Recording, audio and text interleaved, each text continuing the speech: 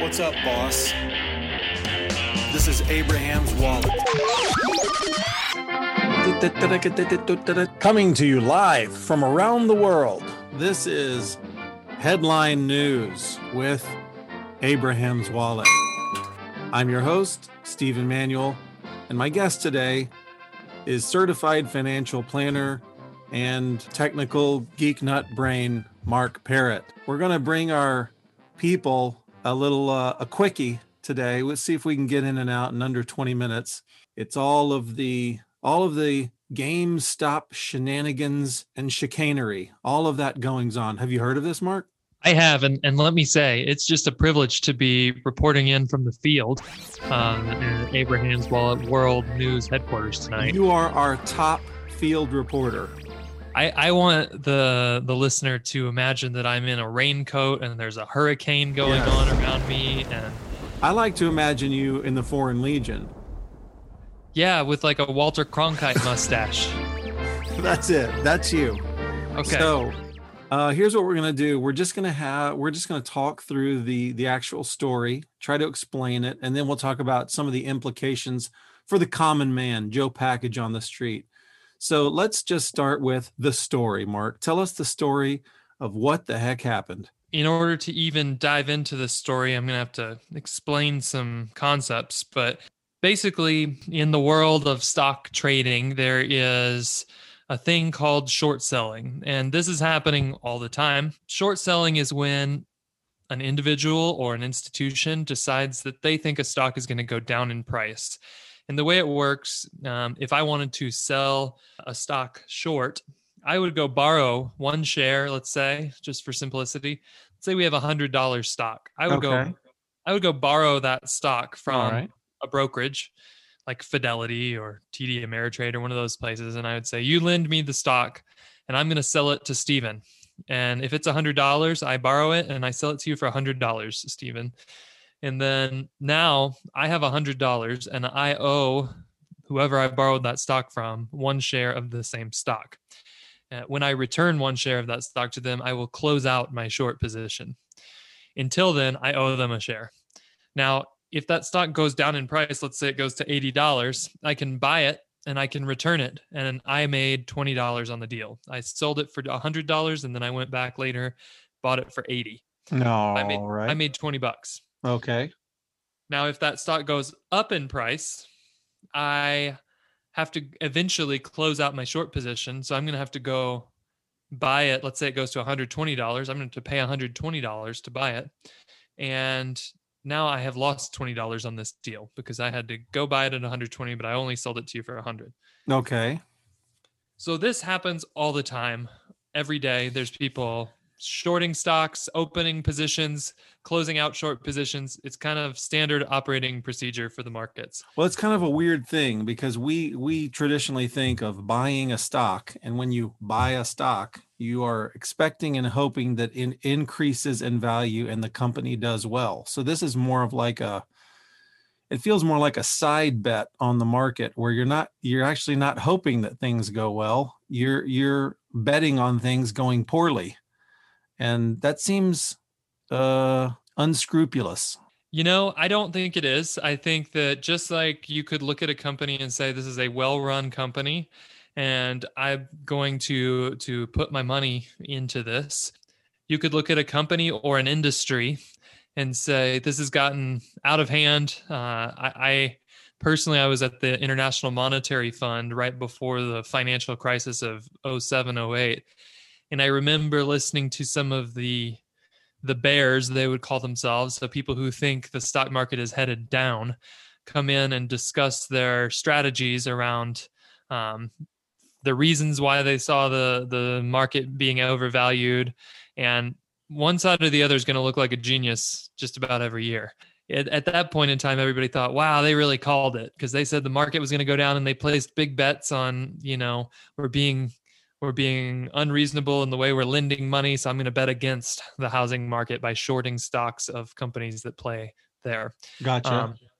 And there's other reasons why somebody might short a stock to hedge another position. So There's nothing inherently unscrupulous about saying, I don't think this company is run well, or for whatever reason, I don't think this is headed in an upward direction. Okay. We have our mind around shorting. Go on. I thought it would be interesting to give you a quizzer. Okay. And what do you think, let's say 9 months ago, the most shorted stock in the world was, Stephen? The most shorted stock in the world. The biggest open short position. 9 months ago, what did everybody think was going to go down? Well, I would think it would be something like AMC theaters that were tanking 9 months ago. That's not a bad bet. Thank you, Mark. Thank you very much. I thought about it, and I thought if I said that, I feel like it'll go okay. So I said it. Yeah, but the actual answer is a company that you might think, well, that's a great company. The answer is Tesla. There was a lot of people betting against Tesla because it had gone up so much. Oh, okay. And stock analysts were starting to say, we think this stock might be a little overvalued. They haven't made much money, even though they've made a lot of revenue. They haven't made much profit. Then our boy Elon Musk kind of said, watch this, and released earnings that were phenomenal and made a whole lot of profit. And it caused what's called a short squeeze. Now, a short squeeze happens when you've got a big open short position. So a lot of people have shorted the stock, and something happens to make the price start skyrocketing. In this case of Tesla, it was that earnings came out and people went, this company is a lot more valuable than we thought.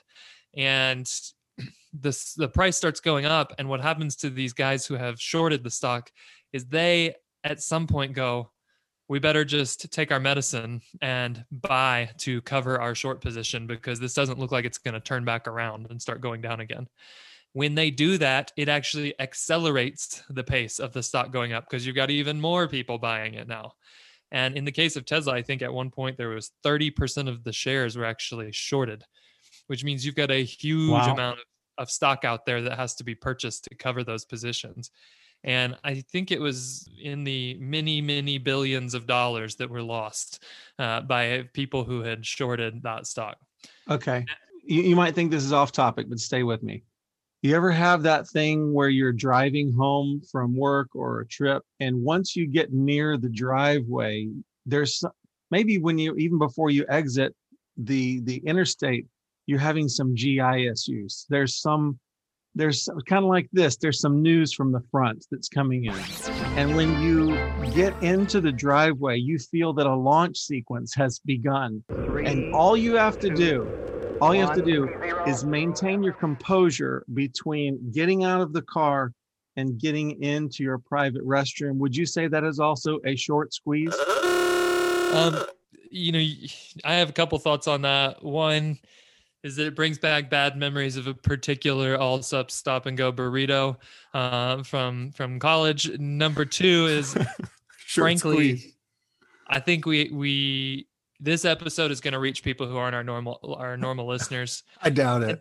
Some of those people, they might be ladies, Stephen. Ladies. Oh, forgive your sensibilities, ladies. Oh, goodness. I'd appreciate it if you kept your Baudry talk. Okay. All right. We're never going to edit for the women who may be peeking over the fence at Abraham's Wallet. All right. So what happened this past couple weeks? When there's big open short positions, we can actually see that. It's public information. How many people have shorted a stock? We can see the open short positions. And what happened is you had a group of investors, really who were day traders, gamblers, I would say. Gamblers. They were on Reddit in a particular forum. And they started looking at this and said, what if we could get enough people to buy a stock that is heavily shorted, like, I don't know, GameStop? Okay. And we could stick it to the man by driving one of these stock prices up, kind of in the way that happened with Tesla. Although what happened with Tesla was based on actual value in the company that people realized was there. In this case, it was a group of people on the internet saying, let's just screw the hedge funds by trying to just crank the price up, and then we will refuse to sell. And eventually they will have to close out their short positions at astronomically high prices. Historically, Retail investors, that's people like you and me who aren't managing institutional funds. We don't move millions or even billions of dollars at a time. Retail investors are not coordinated enough and frankly not smart enough to make big moves in stock prices like this happen generally.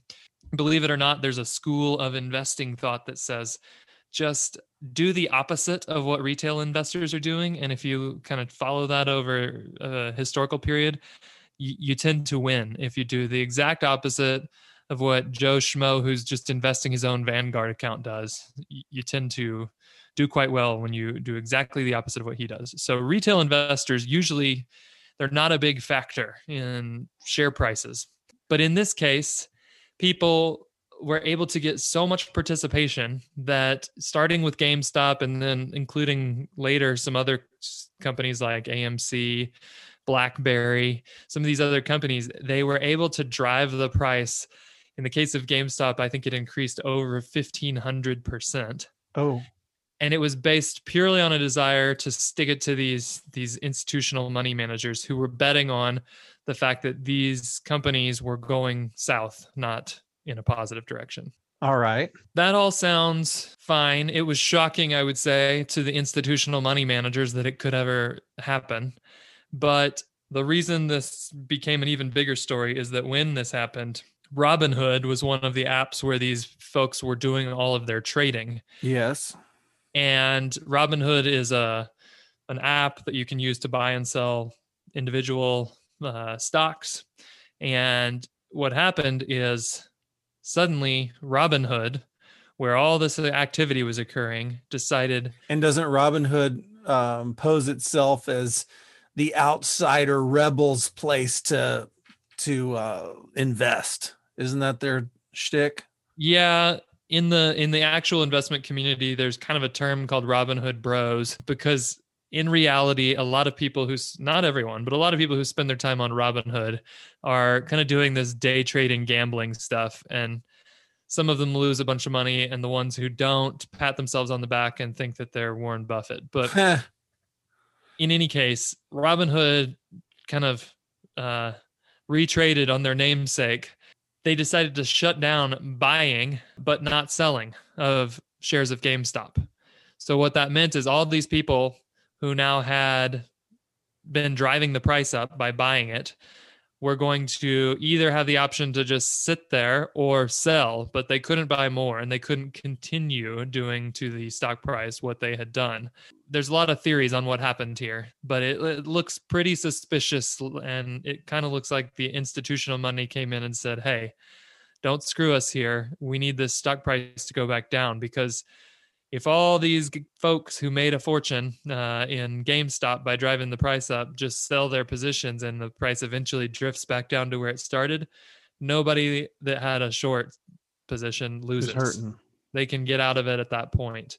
Wouldn't that be illegal for them to make some sort of declarations to the market? We want the market to do this. Yes, and I would say the future of Robinhood is now clearly to be in court for the rest of their likely short existence. Okay. Because there's at least 30 lawsuits right now pending against them. And I think anyone who had any involvement in this is going to be involved in lawsuits with Robinhood and other parties for a long time. I'm surprised this hasn't happened before. The Reddit hacker geek nuts all created a force, and they squeezed the big hedge funds who had done all their shorting to make gazillions, and they zinged them.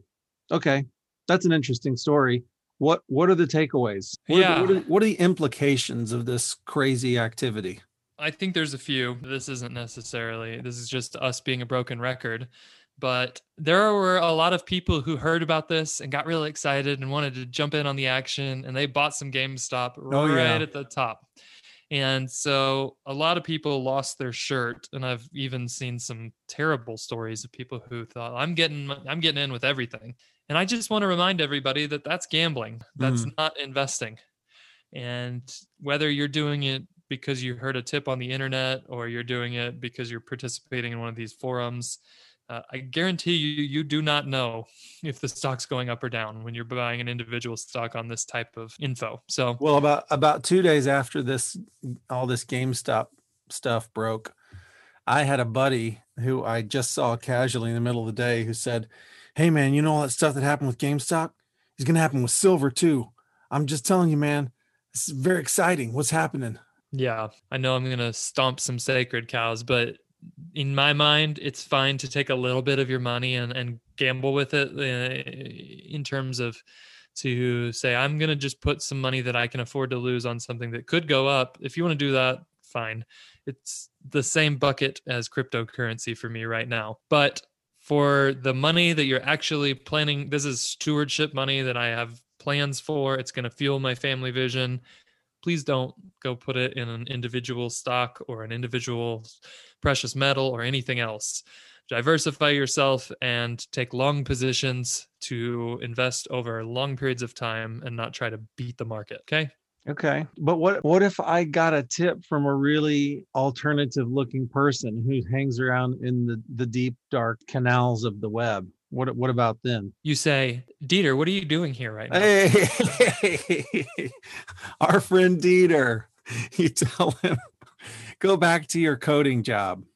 That's what you say. The other big takeaway for me is that these hedge fund fellas did not believe that a ragtag group of internet forum lurkers had the collective Lurkers organizational ability to pull something like this off. And no, they were proven very wrong.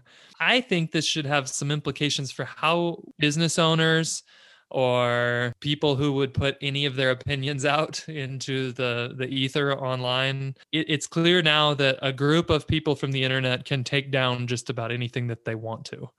Whether that means we're going to move a stock price or we don't like something that your business stands for or does, and so we're going to accomplish goals that we have to shut it down. I just think this might be sounding a little doom and gloom, but I think we should be very thoughtful about how we position our business in such a way to be difficult for groups of people from the internet who maybe don't agree with us. Larkers, you could say. How do we make sure that we're resilient against potential mob violence perpetrated via the internet? Okay. So I hear it's an entertaining and sensational story of something that I don't guess has happened quite this way ever before. And it shouldn't change for anybody who wants to be reasonable. It shouldn't change any of your tactics. It shouldn't confuse you about how the market works or whether you are shooting wildly based on some speculative tip you got. And if anything, we want to back away from the craziness. It's like when the crazy neighbor is out on the sidewalk going nuts and pulls a gun out, you just back away slowly and go, I'm not this isn't my fight. Yes. And it can be challenging. As a financial planner, I do get that person who I had a conversation with, they thought about working with us. They didn't. That's fine. But then a year later comes back and he goes, "Hey, I made a 90% return this year investing in this biotech stock." And I just think, well, yeah, there's going to be winners for sure. Sure. One of the pockets on the roulette wheel always ends up with the ball in it. So somebody's going to win. Yep. Right. And I would just say it's worth taking this moment to steel yourself against the temptation to try and beat the market or, hit a big bet on something that frankly is just gambling. Even like you said, I bet we all know people who jumped in on this and made some money. Yeah. And we don't have to be upset about that. Good for them, but sure, it's not what I'm doing with my money, and I feel totally fine about that. Great. Well, thank you. We're hitting right at 20 minutes here. Our listeners can feel great. Now they know the story. If they want to rewind and review again, now what is a short again? Okay, that's what happened. Then you can sound very smart at the water cooler because you totally understand what happened with the market. And you're also not going to be lulled into scam foolery. So Stay wise, my friends. Any closing thoughts, Mark? No, Stephen. I mean, I'm out here in this hurricane. The tundra. It's getting pretty spicy, so I better sign off. Okay. So for World News Tonight, this is Mark reporting from the field for Abraham's Wallet. Thank you, Mark. And on behalf of the world, good night and good luck.